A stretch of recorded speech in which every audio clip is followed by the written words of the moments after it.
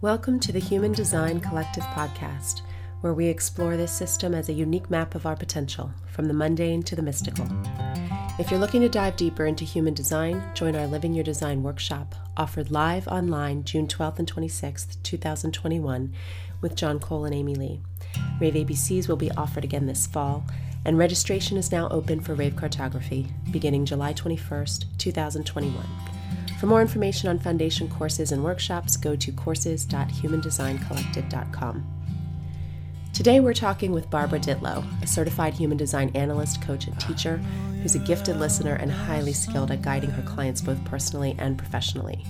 She's a 2/4 self-projected projector who shares stories about Ra and Eckhart Tolle, her early life as a projector, and extensive experience with manifestors, as well as her view on the value and evolution of human design, among many other things. It was a true pleasure to experience her depth and unique voice, and we hope you enjoy the conversation. When I worked with Ra, I also worked with Eckhart Tolle. So Eckhart, they were so different, but Eckhart had a really strong frequency. The light would come out of his eyes. Literally, I'd never seen anything like it in some of his students. And when my ex and I, would meet with him, it was amazing. When I sponsored him in New York, I had some of my clients, my ex-husband, my husband before that, my son, everybody in the front row, because back then it was still women that were the forefront of the consciousness evolution. Sam Keen did Fire in the Belly in the 90s, and he kind of began the idea of the man's group.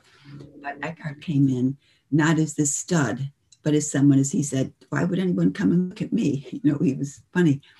But what was interesting, because he was a non-dualist, and Ra was all about being the dualist, and what I found most fascinating was that when I worked with Eckhart, something happened to me because he had the Shakti quality, people that he worked with.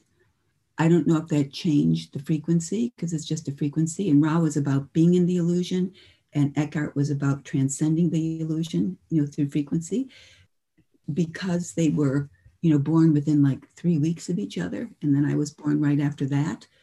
Bumping into them, so to speak, was fascinating because they were both awake, but very differently, very different. But they were both fives. And they were both pure individuals, which was interesting. And Eckhart is a 3/5 manifesting generator. So it was interesting to see how those frequencies, are expressed through a person and impact other people. So I don't know if that changed the quad left, quad right, or whatever. But John, you can probably speak to it that as I haven't seen your chart, but John, I saw yours and I thought, whoa, you're pretty open. Oh yeah. So that must have been hard. Was that difficult for you growing up before? Your mom taught you astrology, or you learned at a young age. Did that help? Yeah, it helps. Yeah, my mom was into astrology, and I got into it in my early 20s. And that was like one of the first things that I had found that started helping me make sense of things. I met with her astrologer and kind of went into it skeptical, not really knowing what I was getting myself into. And by the end of that session, I was like, okay, this person has some insight into my inner world and my life and the events in my life that nobody should have. It really struck me like I have to have access to this knowledge or understand how he's doing this. And so that was a big piece of it. And that was really helpful. It's starting to give me, a point of reference, but it really wasn't until human design, finding out that I was a projector and seeing all that openness and the process that started with that, everything started really clicking. And I was like, okay, now I'm starting to understand some of these early life experiences and the things that I had been feeling and the patterns that I had in my life. But it was really hard. Yeah, I had really no idea what was going on for a while. And I grew up in a family of 3 generators, and I'm surrounded by generators everywhere in my life. Exhaust you, or does it give you energy? Both, yeah. I can feel the buzz and the energy. I can feel like the root pressure. That's another thing that's very palpable around people with defined roots.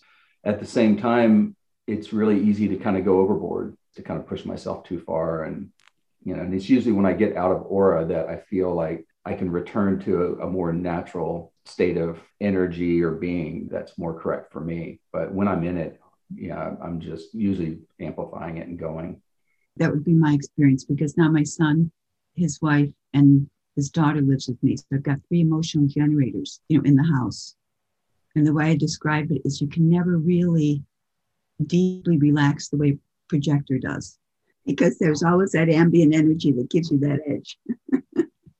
That's what I wondered, because I thought for projectors, the most challenging phase in their life, if they don't know human design, is the childhood, because they can so easily be misunderstood by themselves. Mm-hmm. Yeah, I thought there was something wrong with me. I felt very different, individual sense of alienation, but why can't I do what everyone else is doing? Why can't I keep up with these guys? And why don't I have the drive and the motivation that, the people around me do? Mm-hmm. Or what I saw is the certainty that people have with my open head nausea, and so I was doing the whole chasing kind of false certainty for a long time. Mm-hmm. And then finally, it was really human design and understanding my design and my chart that really opened all that up and kind of freed me in a way, but kicked off a pretty intense process of deconditioning. Mm-hmm. And you have the second tone in your personality sun, right? I do. So mm-hmm.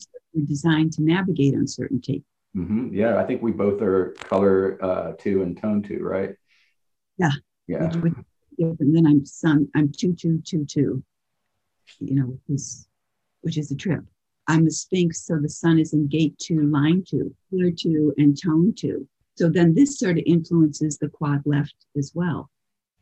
I mean, there's so many layers to this. But it's interesting. When I saw your 2-2s, I wish I had your chart. I'll look at it next time. I know when I saw the 2-2s, I said, okay, this is going to be fun. Share it with me. Yeah, I'll show you Amy's real quick. It's 2343. Oh, bless you, Amy. You're mental projector. Oh my God, you have the 6124. Do you hear that grinding away, John, when Amy's with you? Mm-hmm. You mean right here? It's so funny, because when my son and daughter-in-law were getting pregnant, I said, please don't have him during these months, because you'll either end up with a 6124 or the 360. Yeah. Something beyond reason. Amy, I have a question. Yes. As a mental projector, when you were dropped off at school, how did that feel, walking into the auras of all the other children? I think it probably felt nerve-wracking and scary. Underneath, I really was just such a energetic, reflecting force as a child. Mm-hmm. I just sort of would walk in and immediately be on as a sort of performing to the structure and the expectations and the using all the energy that was around me. I can remember times walking in alone, if it was quiet, if there wasn't anything going on, and there would be a little kind of nervousness. It's interesting that your Venus is looks like it's in Virgo, all about, recuperation. Mm-hmm. So you probably have a quick recovery as Aquarian, your little horn going in there, rallying the troops. Wow. So we can get on, but I've got a question, because with both of your charts, how do 2 projectors work together? I've always been around generators, rarely projectors.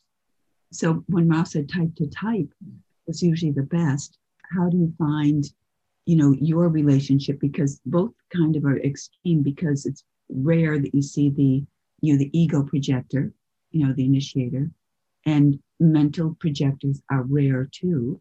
How do you find your relationship flowers your own personal development? I have kind of an interesting life experience, because I've found myself around projectors most of my life. My whole birth family is projectors. My sister, both my parents, my sister's entire family now is all projectors. I've talked with other mental projectors to find out if this is the case, and I haven't found a consistency there. But for me, I feel like I've always attracted projectors. Always had a lot of projectors in my life. With our work and the way that we work together, I think there's a kind of the way that Rod talked about certain protocols don't feel necessary type to type. Mm-hmm. Protocols don't need to be sort of as formal. And I do feel that in our working relationship, there's just a sort of flow. And there's an interesting energy, because we have an 8-in-1 connection chart. So the energetic centers, the way they come together.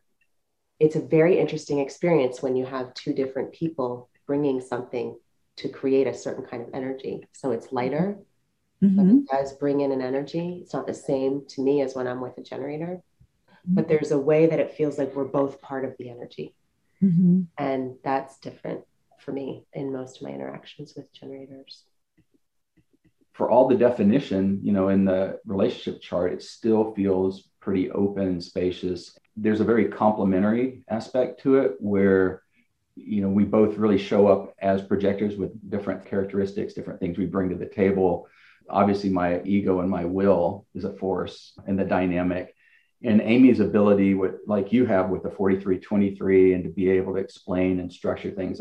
And so we've been doing a lot of co-teaching. Amy is much better at explaining, structuring, and delivering something, but I can do everything else. And then I can kind of support that. And so we've been finding these interesting dynamics where we can kind of play to our strengths. It's like the whole is greater than the sum of the parts, like the whole idea of a quantum, I guess. And yeah, that's nice. That's nice. It looks very rich. I love it. Thank you for sharing that combo. Yeah.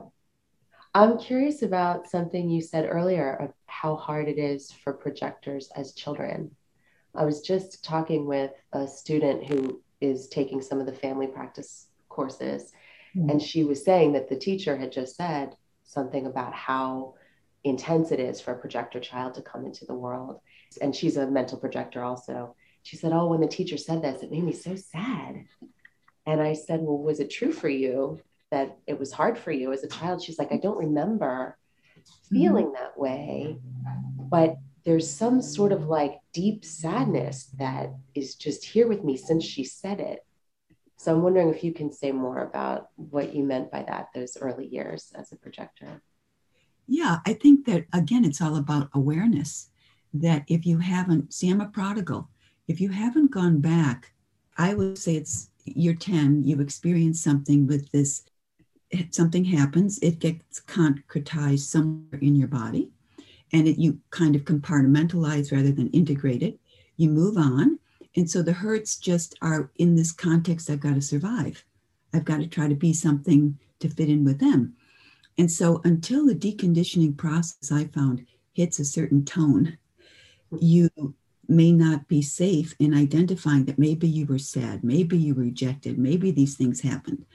And so the key thing that I find most difficulty with people born after 1988 is they're very impatient because they've been conditioned to have instant information at their fingertips.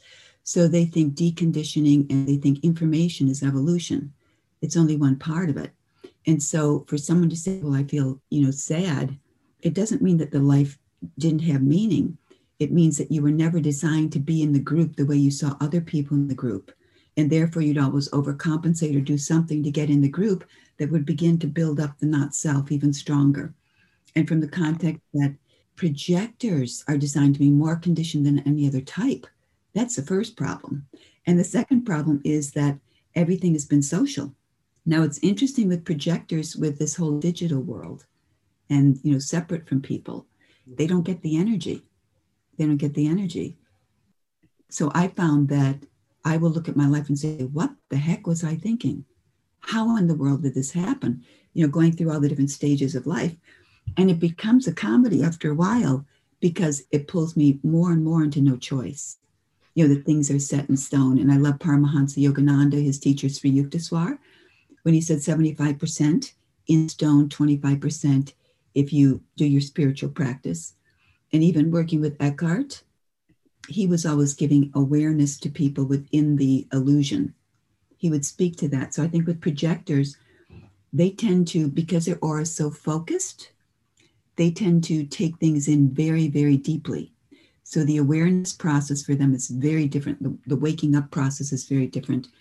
I always have said that projectors don't really get the essential nature of any concept until they go down to the basement, until all the other pieces are put in, and then they get the aha. Whereas generators have got the energy, they got the information, they're going out there, but it's not the same depth. It doesn't have that same, that same voluptuous, deep, resonant quality. I may be prejudiced because I'm a projector. How about for you as a child? What was your experience like in terms of conditioning and energy? And Well, it was interesting. I was one of 6 children, but I was fifth.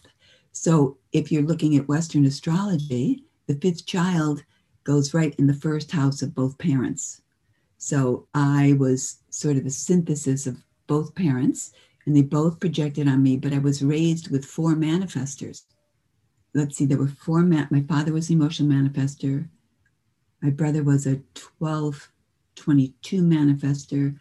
My other sister was an alpha and a 2145 manifester. And my other one was a 41 to the 2145. And all of my 4 siblings all had the 2145. That was very powerful because I learned to say nothing. So all that came out in school. So the pressure was released in school. So it's very interesting in my clients. I have lots of manifestors. I think most of my clients are manifestors because I'm so comfortable with manifestors. I slept with my sister till I was 14 because we didn't have money for, beds for us. And she was a cross of tension manifester 3-5. I'm very used to that aura, the fractal. So for me, understanding that I shouldn't go out and manifest was like, what are you talking about? Because I have the 12, and then I have the 36, and then I have the 45. So any transit or anything, can be activated. For me, in a way, it was a blessing, but there was no warmth in the family because you consider 3 manifested children, projector child, and then there were 2 generators. But my oldest was always different from the family because she was born in 1940. So from 1936 to 1941, there was that change in the programming in the sun, in rave cosmology. So she was imprinted very differently. So I'm looking to see if her grandchild ends up being a rave, because Ra was fascinated on that link of the different programming from 1936 to 1941. And she is different. She's wild. She's like a wild animal. Very successful, but a wild animal. So I grew up in a zoo. It was amazing, but they were all brilliant. That was a problem too. They were most of them Mensa, and all 5 of them were right minds and right brain. I was left. So the one thing that I noticed in the family, that they never had to study, and they always got everything real easily. And my teachers would tell me, Barbara, you came from a bright family and you are by far the hardest worker, because I would always have to study 3 or 4 hours to get something. Whereas they would just say, oh, I've got a test. And an hour before they'd look at it and ace it. That was my experience. It almost gave me a wonderful experiential background for different types, for different nodal configurations and, emotional. And the 1222, whoa, is that difficult. I get a lot of 1222s. Yeah. Can you say more about that? What do you see about that channel in particular? It's heaven or hell, but mostly hell, unless it's channeled into music or some sort of art that they really possess. And then it is by far the strongest wave. And anger is very hard for them because it's a chemistry that comes in. And boy, when my brother was at Juilliard, all he wanted to do was compose songs to reflect anger. I want to know what anger is. And growing up with him around, oh my God. So it was interesting. He was a 5-1 manifestor. When I met Ra, I kept my distance because I could feel the manifestor energy. I could feel the anger. I could feel the triggers, the potential triggers with him, just because I've been so conditioned by that 5-1 manifestor energy. He didn't have the 1222. He had the 12, but not the 22. You could see that anger was there until his death, because a friend and I had written him an email. And when he sent the email back, he says, Richard Rudd's a traitor, Chet Parker, traitor. The whole thing he was going down was traitor. I don't know who the hell you are. It was almost an ode to the 1222. I don't know if it was activated then, but this was 3 days before he passed. So you never get rid of that anger as a manifester. And I'll just share this and I'll be quiet. I love this conversation. So I got a notice from one of my students, and she's a love, and she's like this top, what do you call, cyclist? who does cycling classes. And she's an incredible student. She's a manifester with the 1648, the 1222, and the 4425. So she wrote me this morning, and it's absolutely perfect, describing the 1222. And she did a whole podcast on how much human design helped her understand the 1222. And it was very important for her, whatever. And so she writes me this email, and it happened in a spin class right here. It's entitled Anger. If you can see it, it's anger. It says, "Hey, Barbara, I taught a class yesterday and got very angry at a rider who clearly didn't want to be there or listen to anything I was saying in class. My highest HR has been 191 according to my WHOOP, W-H-O-P. And yesterday I reached a high of 198 and was 90 to 100% of my max HR for 19 minutes. Wow. To give you something to compare that to, it's usually under 5 minutes in an anaerobic state in my max HR. Now she's a techie. So she says, what's disturbing to me is I could sense that I was getting irritated, but had no idea that my heart was racing, chemically. There's a history of heart problems in my family. My dad had sextuple bypass surgery after a series of minor heart attacks that he misread as panic attacks. And my grandfather had a heart transplant. So you can see the genetic continuity. I know we've discussed my feeling discomfort in my job as of late, and I'm wondering if you have any insight here. My father was very young when he died from the heart attack. I've attached my stats for you. Anything that comes up would be helpful to help me with this anger that's totally unpredictable and just takes me hostage." So that's an example of the 1222. And even though she's been maybe a year in the deconditioning process, it is deep within her and she doesn't know the trigger. So I go back to Ra. I could feel all those potential triggers because I was so used to being around manifestors growing up. In that particular channel or any manifestor, that anger, it can turn on a dime, and I would receive it and open, my body would shake and whatever. It's just interesting. That's why as projectors, we're very fortunate to be able to observe and decipher. Barbara, you mentioned the channel The Prodigal in the context of your birth penta, your family that you grew up in. Do you feel like that mythology that's associated with the channel The Prodigal fit with your experience? Oh, absolutely. It's almost as though I look at the prodigal as memory collection, and then I'm able to express it. I can go back to when I was 12 months. The neural network that connects to the memory is very different. I can see why some people can't remember anything. And I look back, some of them are extreme joy. Some of them were very difficult. And the one thing about the prodigal is you hear oftentimes what's not being said. You hear what's not being said.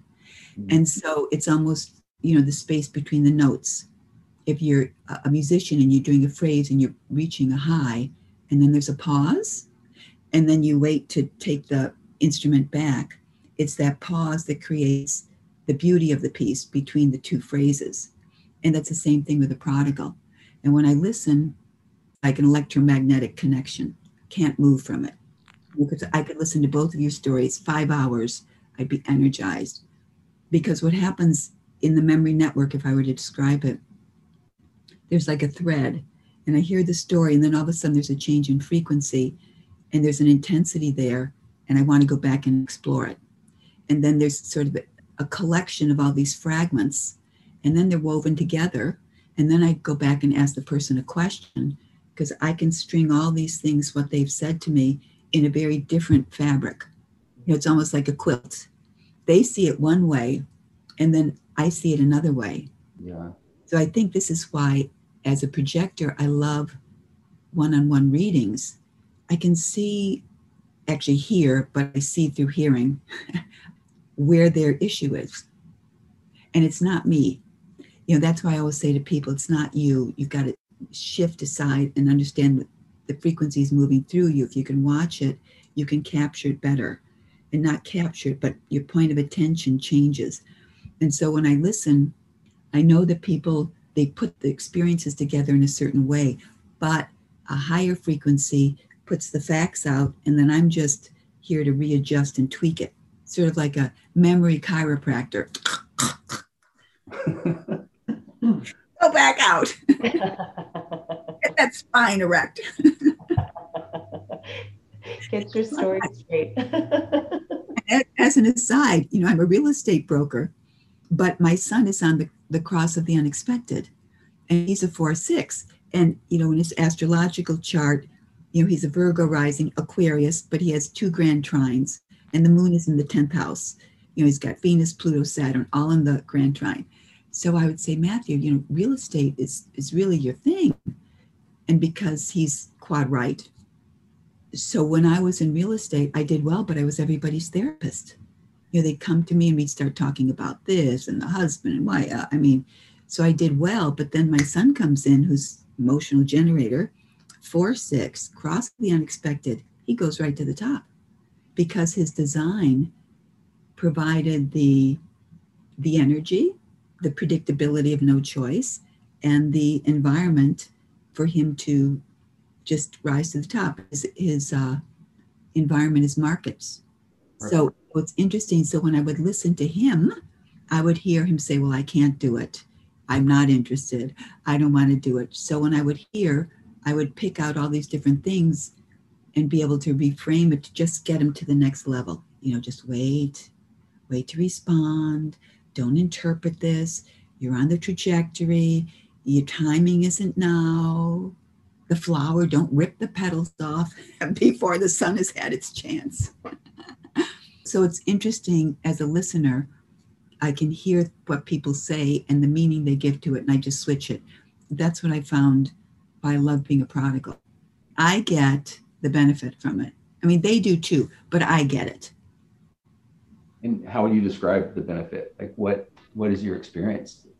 I know you've been talking about it already, but my experience is that I get to touch people at a very deep level and give them a certain sense of empowerment from a trap that they may have been thinking of, a bear trap that they've been dragging around their whole life and looking at life with a certain meaning to it. And that meaning then affects their relationships, their performance. And because I have the 2343, I have the social channel of the 1333, but then I get the revelation, remembering, get the revelation, but then I can articulate it to them in a very simple way because I can find the metaphors that they can relate to. So the more people that I speak to, the more I'm seeing how different people are, how people are so differentiated and so profoundly lost because they think they've got to be like everybody else. And so there's a real challenge for them to accept their past as maybe a false representation of who they really are. But you kind of, as a prodigal, you dig in the past. You go right back there. So when I do human design readings, oftentimes, again, it's not me. It's a frequency that moves through me and says, where do you want to start? Where do you want to start? Because every reading is different, because I'll look at it and I'll say, whoa, Pluto, gate 44-3, failure to act when interfered with, Scorpio. So I'll say, okay, and I'll look everything that their whole life is about dealing with what's perceived as interference, what's true interference, how do they make decisions with this? So and then another person can come in with a 1222, forget Pluto, I'm going to look at what planets activate that channel, how important it is, and go from there. Everyone's different. And then I always will say, do you find this is so for you? And so I get more and more in an interactive, because I'll say, I want to target this reading for your needs at this moment. Tell me something that's important to you right now. So then the listening triggers how to interpret the chart. The information's all there, but I know from being a listener that they have a certain readiness. And I love Stanislav Grof because when he did his, psychiatric counseling with people, right before he retired in a podcast, he said that he had an astrologer who would always run people's charts. And if they didn't have a Pluto or Uranus aspect that showed that they'd be open to a deep exploration of the potential of transformation, he wouldn't go there. He would go there. Because I think what the most difficult thing as the prodigal is to realize that some people are not going to go there ever. And so you do the human design. That's why the BG5 has a certain value, because it's very on the surface. Beautiful graphics. I mean, Karen's so gifted at her visual representation of concepts. So it does help people who are not designed ever to go there. So that serves that level there. You know, it's the in vogue thing now for Instagram and for coaches and things like that. Oh, I'm a 2-4 generator. But they have great cleavage. Wow. You said it all right there, Barbara. No, it's like, what a movie. Wow. Well, this is a perfect segue, because I've been working with human design for about 12 years and John's been for about 6 years. So we're kind of like in the middle of things, I would say, in a way. It feels very much like being able to see, you know, some of our mentors and teachers and people who've had the kind of experience and longevity and experience with Ra and the origins of the teaching. And then just to see the way things have exploded now with the younger population and how human design has just taken off. And all the time we're just like, wow. So like, maybe you can share what was it like to find human design when you did, what that experience was like in the beginning, and then how you reflect on everything, seeing where it's come to now.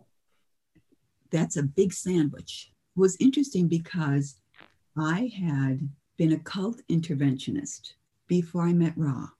And I had worked with Herb Rosedale at the New York Family Foundation and was trained by this Dr. Kumarande and Herb in terms of cults and cult intervention, because I had been in a cult for a few years, not knowing it. What happened is many of the New Age teachers create cults because they have this very seamless presentation. I'm here to empower you. You're special if you work with me.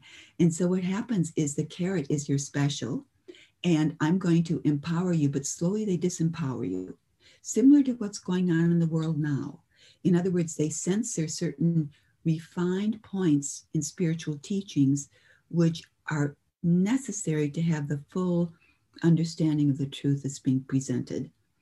So when I was doing cult interventions, I ended up sponsoring Eckhart Tolle in New York City. And I met him right after The Power of Now was published. Intense frequency, very much a non-dualist. And profoundly changed over the next 3 years traveling with him. And simultaneously, I met Ed Stanton, who was a major student of Ra's. Before I met Ra, I met Ed. And I was very interested in esoterics. I'd been in the movement since the 60s on college campuses. I was in the East Village in 67 when it was being flooded from heroin, pot, everything from Nam. And when I was with a friend of mine, we had done a forgiveness workshop in New York City on Friday night. And this was around Christmas of 2002. And we made this pact. It was a ritual. Rituals are very important to end something and begin something new. And we said, we will never take another New Age workshop and deal with any priest, high priestess, guru again, because we said the truth is in ourselves. We're done. So the next day we go to the New York City Center for a Christmas party. And my friend was a top Freudian psychologist in the city. So she was invited. She knew a lot of people. And I sat down next to this person called Peter Roth. And he said, oh, I just have this system for genetically decoding your imprint. And I said, sign me up. So my friend was so upset with me because we had just So I went to Peter. And then she said, all right, then I'm going to go. And so he did a reading.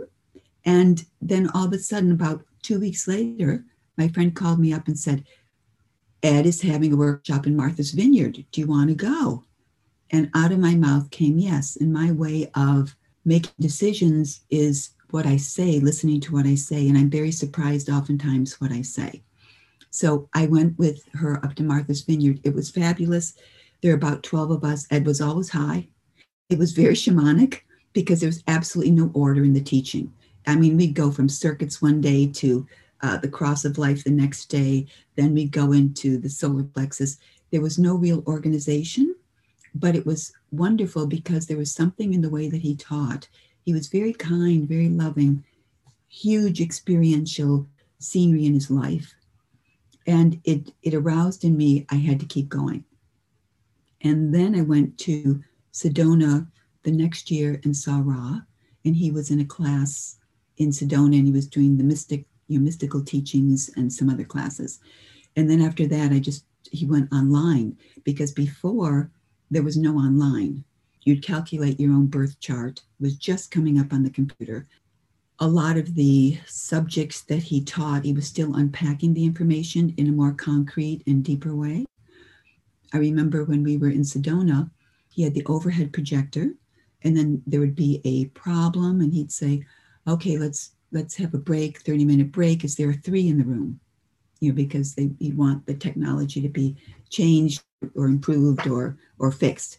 And so it gave me a real experience of his energy. But again, he was a manifester. I could feel those triggers. And I was also concerned it could be a cult, because I was always looking that people so easy want to give their power away. Sure, I'll get vaccinated. Sure, I'll go to this. I'll go to this, because they're always thinking that there's a power greater than them. So I was always hesitant, because I'd done studies on inner circles around gurus, teachers. The inner circle is always those who want to feel better about themselves because they're close to the teacher. And then usually they take the teaching and run off and do their own thing and don't credit the teacher, And then you have a few people that end up as the dragon ladies or dragon men to protect the teacher. So I knew that whole scene. So I kept my distance, but I loved he was funny. He was very sacrilegious. And what I realized when I got in his first online classes, it was in 2005, and he launched the LYD, the cycles, the family practice, and one other course. And I remember took all of them, and then I started doing the rave psychology and the holistic, all of them online, because it was too expensive for me at that time to always fly to Ibiza. But what I realized is that as the classes progressed, he was sharing more information, more in depth, more nuances, which for me as a projector, was fabulous. And when I had my first reading with Ra, which was 2003, it was interesting. He had said that I was born on his birth date, projected birth date. And he was born April 9th. I was born May 4th. So he was a preemie. And I had run his astrological chart, and I could say, whoa, born on that birth date at that time was incredible, because his midheaven, I think, was conjunct Spica, the fixed star. And of course, he was born under Difta, which was true. So anyway, what happened was during that course, I realized, and he said that we were both conditioned by the other planets and certain ways of seeing things. And I think this is why I've stayed so close to Ra's teachings, not a need to revamp it, revise it, put new words in it, because literally it's almost impossible for me, because we're programmed in a certain way. So similar to Ra, I have Saturn, 7th gate, line 3, which is the anarchist. And I can understand it. It doesn't feel like an anarchist to me, but there's certain qualities that I don't think you can change. When I took the classes with Ra, I just felt so comfortable with all the teachings because they flowed through very easily. And I had a very, very, very quick deconditioning process in the first 7 years because it just impacted me. Now, it was interesting because I came in with Ra doing the Chiron return. I got a very full reading very quickly about my cycle and where I was. And in this cycle, I went from a 2-4 to a 6-3. So for me, as a projector, it was very helpful because he said, I don't know what to do with this. He said, I don't know if you're going to fall into it or avoid it. He said, but it's a dramatic change in you. And it certainly was. But my experience with the other readings that I had with Ra, similar to, John, what you had said earlier, was it was a dramatic shift in understanding how my energy worked or how the life force moved through me. And I saw the world so differently. And it was very, very powerful because at the time I was acting as a contractor renovating old homes in Connecticut. I was a real estate agent. I was teaching yoga and I was doing astrological readings. And I said, well, what do I do? He said, you're cute. And he said, you'll have to give it all up. And it was interesting. What struck me most about Ra was he was just a deliverer of truth. He didn't really care how you accepted it. He was not a therapist. He was not someone who was particular about how you felt about him. And that anger and that decisiveness would come right through. And so that's what I like too, because when I got into his practice, he didn't coddle people, but he was very respectful. Where I realized at some point in the deconditioning that human design was not a cult, but it can be turned into a cult by people who are not truly self-empowered. Now it becomes a cult where people get dressed in white, sit on a cushion, and point out to people, you're this, you're this, you're this, and I'm telling you this. That's when it turns into a cult, because you disempower people, you're elevated, they're down below you. But the beauty of inherent within the body itself, it's filled with paradoxes and dilemmas, because you have two gates, they come together, and the opposites now are synthesized. So we call that a strength, or we call that a channel. And so it is a paradox where you have two simultaneous truths that oppose each other. So you have to have a higher truth that embraces them, that transcends them. So you can see from the chart itself, it's not about being special. It's just showing your uniqueness. And when you live the uniqueness, specialness is not an issue. You know, it's not an issue. It's like, why do I want to be special? In fact, that's a whole ego trip in that way. So as soon as I had this light bulb that it was not a cult, but it could be used as a cult, that's when I really started studying and involving myself more deeply, because Bernays, who came over, you know, worked with Hitler and Freud's nephew, he was the master of conditioning through marketing. So as soon as I understood the power of conditioning, and human design also said that nurturing is more powerful than nature, called it the not self, that it made me understand, whoa, have I been conditioned or not? And it gave me a jumping off point to find, how can I really stop my therapy sessions? How can I not keep seeking for all these gurus? And it was really going right down into my decision making and having the, I'm going to have to say, courage that things would not be the same. And the image that I had of myself would have to change. And there'd be a lot of sadness. That's where the sadness comes in. A lot of saying, but why can't I do this? Why can't I do that? It's not really a grieving process, but it's kind of a bitterness mixed with, how come I didn't win the gene pool lottery? Why did I end up as a projector? You know, why can't I do all this? So it would bring a lot of questions. And then I would say the real beauty of it all is you let go of the perceptual mandate that you must be a certain way. And every society has a perceptual mandate. In other words, oh, you have to do this, you have to wear a mask, or you don't have to wear a mask, or don't get the shot or get the shot. In other words, you always have the binary out there. So people are caught in the binary. And when I realized human design is a transcendent function from the binary, and that clue is repeated through the chart, through the gates coming together, transcend. The conscious and unconscious binary, transcend. The detriment and exaltation, you know, transcend that opposition. And you don't have to be pulled to one side or the other. And that was a great awakening for me to understand how I preferred to be on one side, because then I could reinforce the rightness of who I was, you know, puff myself up with puffery, you know, I'm this. So there is a leveling process in this whole deconditioning. And I feel that a lot of people lose that because they get to one stage and say, okay, I'm a human design analyst. This can enhance the image of myself. And instead of viewing it very lightly as saying, no, you're carrying an intelligence that wants you to express, you know, this experience in a certain way. That's why I was so grateful. And because I was born in 1948 and I was, you know, very close to birth time to both Ra and Eckhart, that's why I think I met them. I didn't seek out to meet them. I had no, I have to meet them. I literally, interesting, I bumped into them because now I was a 6'3". So I bumped into both of them. I wasn't called. And it was a real adventure. And what was interesting is I bumped into them when Pluto was in Sagittarius, and it trined my natal Pluto in Leo. And plus Jupiter was fueling that trine. So it was interesting, even the timing of that. So that was kind of my experience of getting into it where it was very shamanic, random, nothing. And then all of a sudden the classes started and then everything became very structured. So I loved it. It was a circus.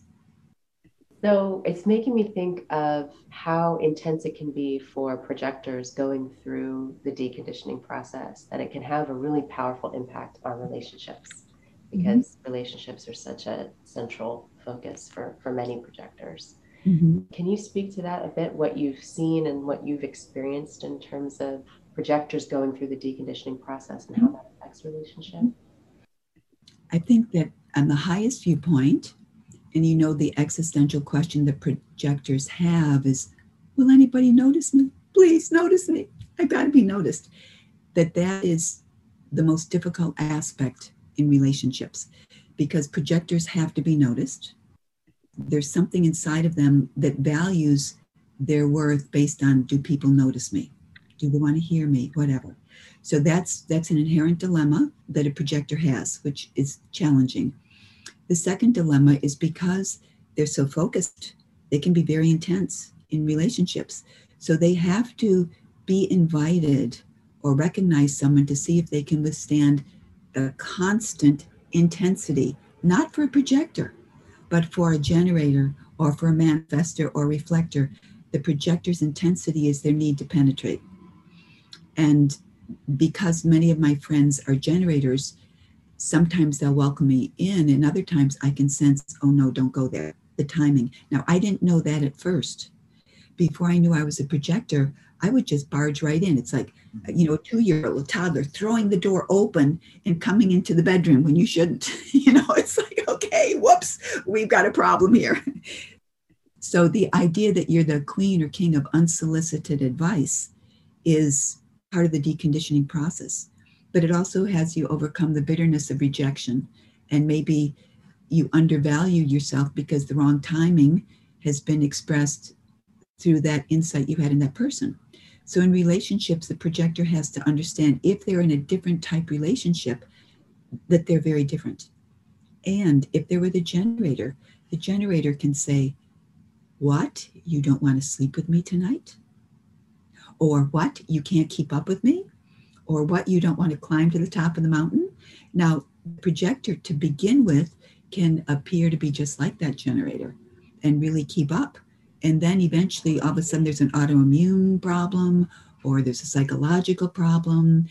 And at that point, if they don't know the dynamic, there can be a real problem in the relationship. And then we move into the victimizer and the victim and judgment. And so I've seen that play out quite a bit. Oftentimes projectors want to be with generators because it's so sexy, you know, that energy. And it's hard for projectors to accept that. It goes back to they feel bitter because they feel as though their life is less than because they have to be invited in, because they have to be one-on-one, because they can't keep up with the generator energy. And it's because they're still in the deconditioning process and they can't be aware of what it is to really be a projector and to understand energy and how to read energy in a different way. And see, this is where the mind comes in, because a projector wanting to be seen signs up for coaching classes. I'm going to do this, this, this, this, and they don't have the energy to sustain it over time. And so I think the most painful thing in relationships for a projector is accepting that the relationship will only work if they come into their own. They've got to come into their own. They've got to know their design. They've got to know how they are designed to see, their diet, their best location, and then they'll have the right partner and it can be very good. Otherwise, the projector will remain locked in this not self prison and then probably be a fabulous therapist because they'll be constantly repeating stories. Now, what's interesting about both Eckhart and Ra, they're my major teachers, were that they both said, Eckhart said, give up the story. There's no end to it. Don't go back. And Ra would say, give up the story. It's decision-making, one after the other, that begins to bring that life force through you in a clean way because your mind has been too conditioned.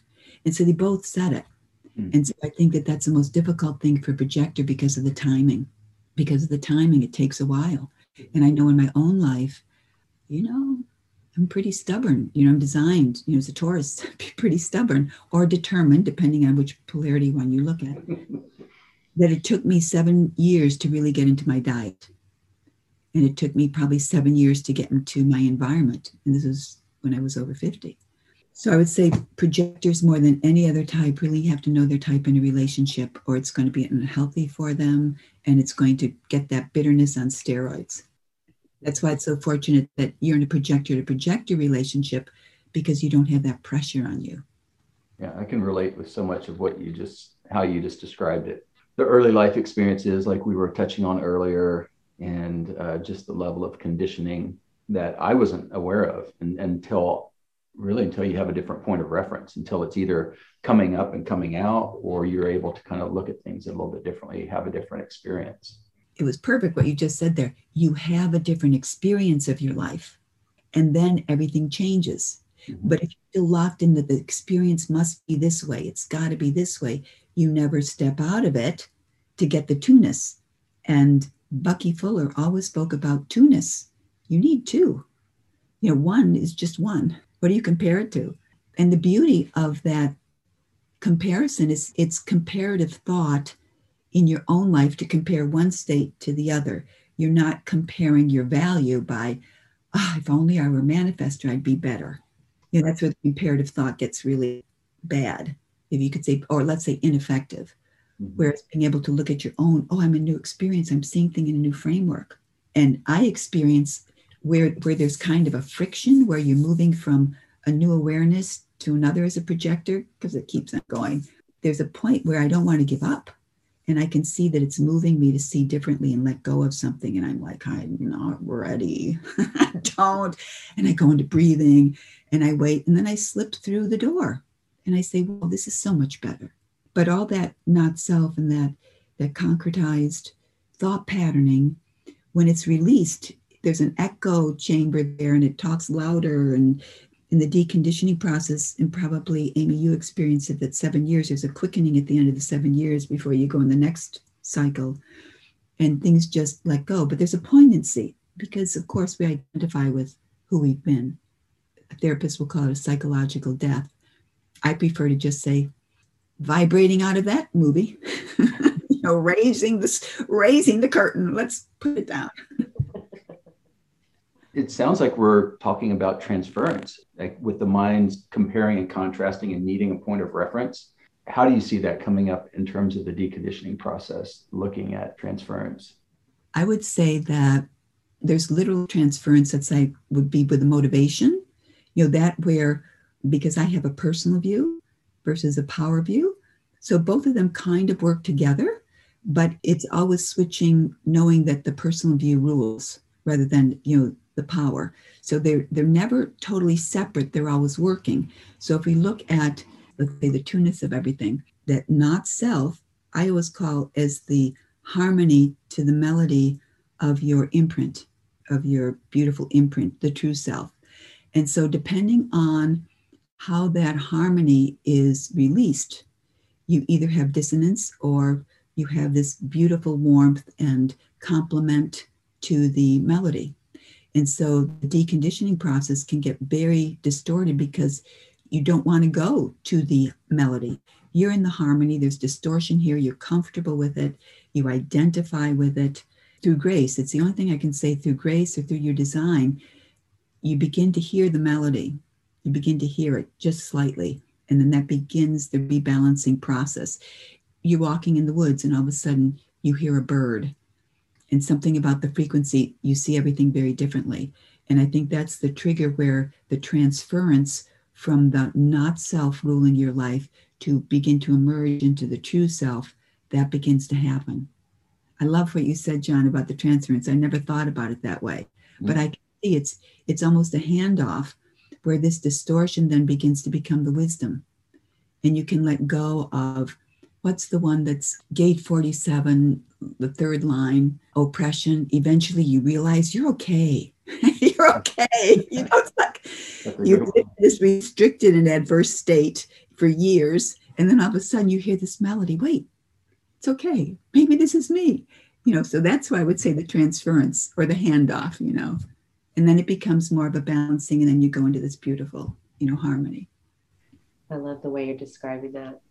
Yeah, I'm trained as a musician, so it just came to me. But thank you, John. You stimulated me with that question. That's why I love projector to projector. It's like, okay, let's go down and down and down deep.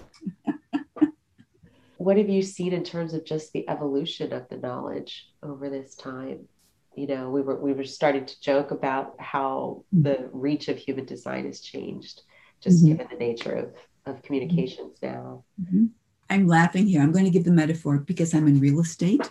And what I love about the metaphor is when developers are selling a project and there's a lot of money on it, they hire gorgeous women with great bodies, big smiles, because people remember that first experience of walking into the project of youthful vitality, sexuality. Oh, this is my experience. Okay, sign in the contract. You bought this condo. That it's the messenger. And if you look at the Greek gods, they always knew that Mercury was the best messenger because he could take the form necessary to get the message to the people. So the way that I look at the way human design is going, it's going to go on different fractals. And each fractal is going to need its own kind of messenger.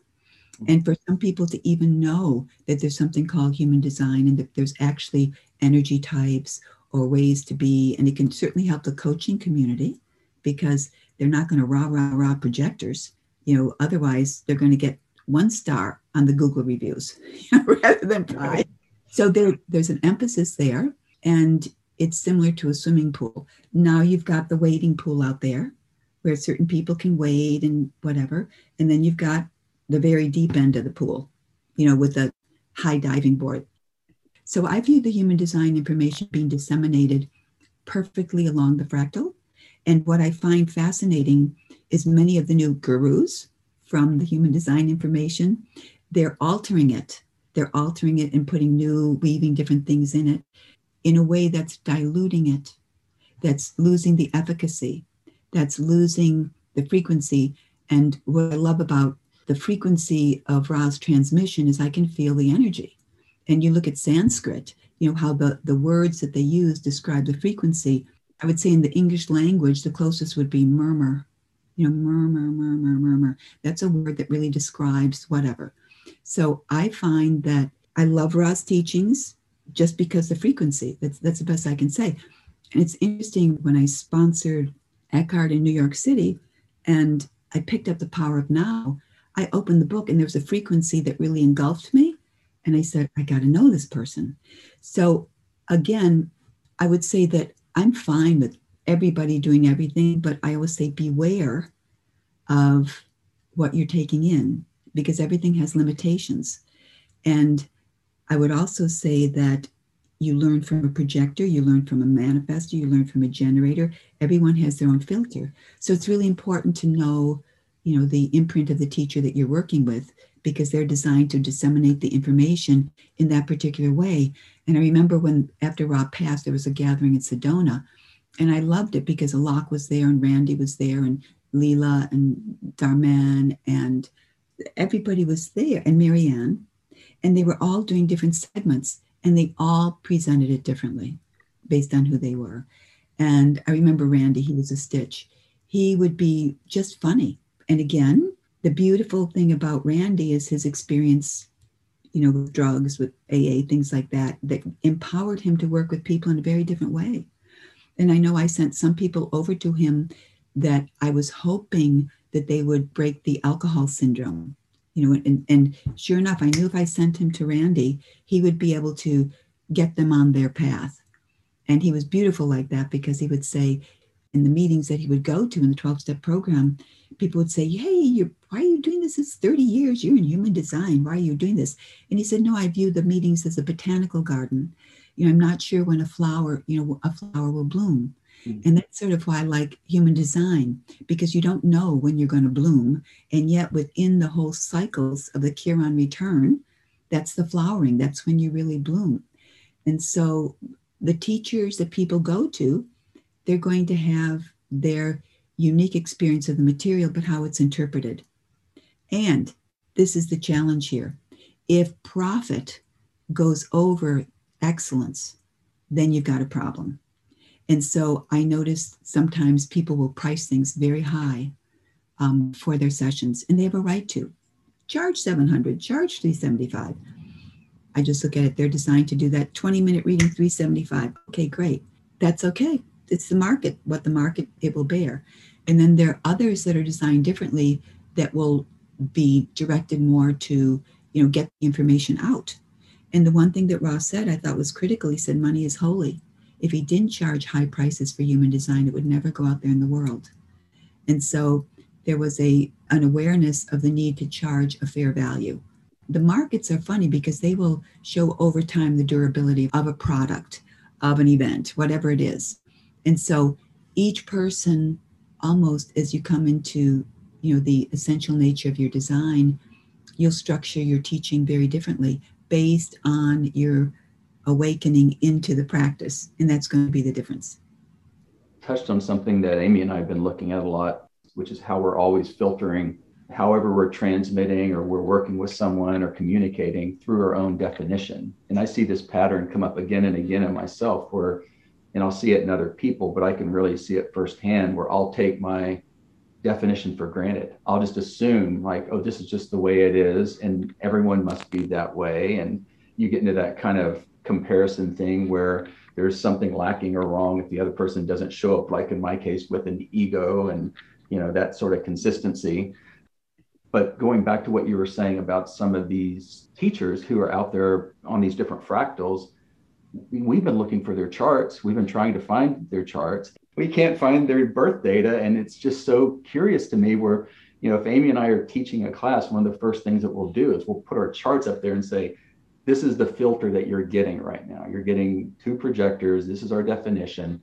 Just keep that in mind. It's just interesting when you don't have that access or that awareness. Mm-hmm. I think if I may speculate, in any condition like that, the one area where Ra was very direct was his time of birth. Very open with his chart, not hiding anything, not worrying about what people would do it. He used it as a teaching tool. So my feeling is that, and this is only my feeling, that if some teacher hesitates to share their chart, then they have an ego position within the information. There's a strong egoic and identity to that information. And if you don't, and you put your chart out there, there's a more of an openness to say, this is how I'm to channel a unique energy expression of the one mind, of the consciousness field, of the quantum, of God, of the higher power, whatever word you want to put on it. And you're not personalizing it. You're just saying, whoa, this is my movie, how's yours? Right.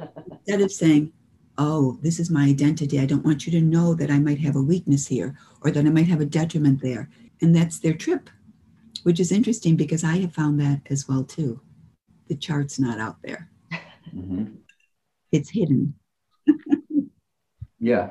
It's a curious thing. That's the only reason, again, because I come from the filter of doing cult interventions. Yeah. Someone who's the teacher, if they take the rule of the authority, because I'm a 2, gate 2, line 2, I love the 3rd line because it's patience. It's the teacher whose students excel them. In other words, when you are sharing as a teacher and you're sharing your own design, you hope your students transcend you. That's the name of the game, is evolution. So show your chart, show where you're open, show the detriments, because that gives people hope that you're that open and you're detaching from your conception of yourself and see how the movie runs. Because I've been in very different prisons throughout my life and broken free, I'm very particular to observe that, as you have. Where's their chart? But again, that's a projector quality because we want to go deep. Right. And we actually want to see. Who is this person? Who are you? Because as I said, with projectors, you go down deep. So if you don't have the chart, is this the not self or is this the true self? Which is operating from here? If you have an open ego, is that why you're on an elevated pedestal in front of everybody? Or if you have a defined ego, are you, showing your chart? Here it is. No problem here. I just marvel at this wonderland that we're in to see all the different variations that human design is taking. Ra's early classes, were very small, and now millions. When I sponsored Eckhart, we had 30 people in the room. That was it. And now 45 million have watched his stuff. Wow. So you can see that the seeds have been planted, but then it goes all along. I think there's 66 fractal lines. And I'm happy to be on your fractal. Well, us too. Thank you so much. Yeah. It's great to hear your perspective. As we're closing up here, can you share with us what's the focus of your work now? Like, what are you available for? How do you work with people currently? I'm very concerned about coming to 2027, and I'm very concerned about the brainwashing that's going on. The fact that $4 billion was spent to convince people to make a choice through humiliation, through all different psychological ways. It's terrifying to me. I feel like I'm in the twilight zone. So my work is to reach as many people as my energy can sustain. So I love one-on-one personal overviews because I'm able to help people make decisions, empower them, because right now they've got to make decisions as themselves or else they're gone. They're literally gone. And we know that Ra predicted this in 2027, that there'd be a huge drop in the population, that systems are breaking down. And if they don't know how to make decisions, they don't have the armor that they're going to need to navigate this confusion. And this is really confusion because couples are breaking up, families are breaking up, you could say the not self or the program or whatever is creating all these divisive forces. That's a long way to say, I have not given up personal, one-on-one sessions with people. I also teach, basic LYD, rave cartography and rave ABCs. And I also do business mastermind groups because I find that most people are remote now. The aura of 5 groups no longer holds true. And it's going to be more and more. So in the business mastermind groups, I'm actually working with one of my students whose birth is 1990. So it's interesting. We have the beginner's mind and the older mind. The beauty of this is that we're working with how do you create a business that's effective in this changing world based on your type, based on the cycle you're in, based on how Mercury works, based on, open areas. Based on my experience with BG5, I had to make that more effective because companies aren't going to have you come in. Mm-hmm. So I'll work more or less with people who run their small companies. Why? Because mom and pop and small entrepreneurial companies are under attack now. They want to be swallowed up. So a lot of my work in the mastermind group is to empower people to effectively run their business based on human design, principles. Whether they're not self or true self, we can put both of them into play so they can be more effective. So that's what I do now, is kind of a mix. That's wonderful. Yeah. Well, we would love to have you back at some point. We have many more questions for you. Okay, great. We'll have the lemonade. Yeah. Yeah. Thank you so much for the invitation. This has been great. And it's so great to meet you, Amy. Oh, thank you. John, I remember you turned your head slightly. I was with Keith down on that corner of Burnett and 45th. That's right. Name of that, yes. Stinson's, yes. So it's great to meet you virtually again. And I hope that Aura can happen.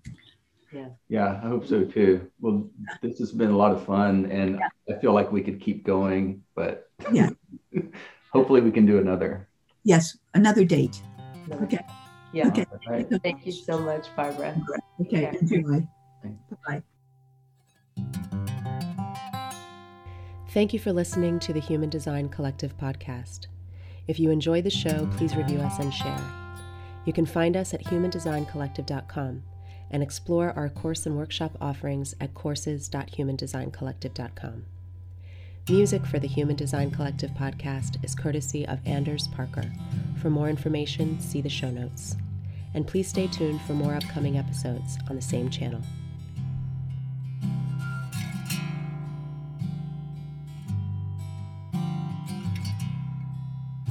I know you're out there somewhere,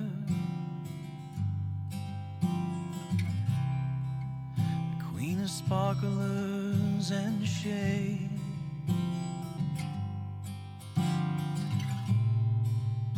You might be feeling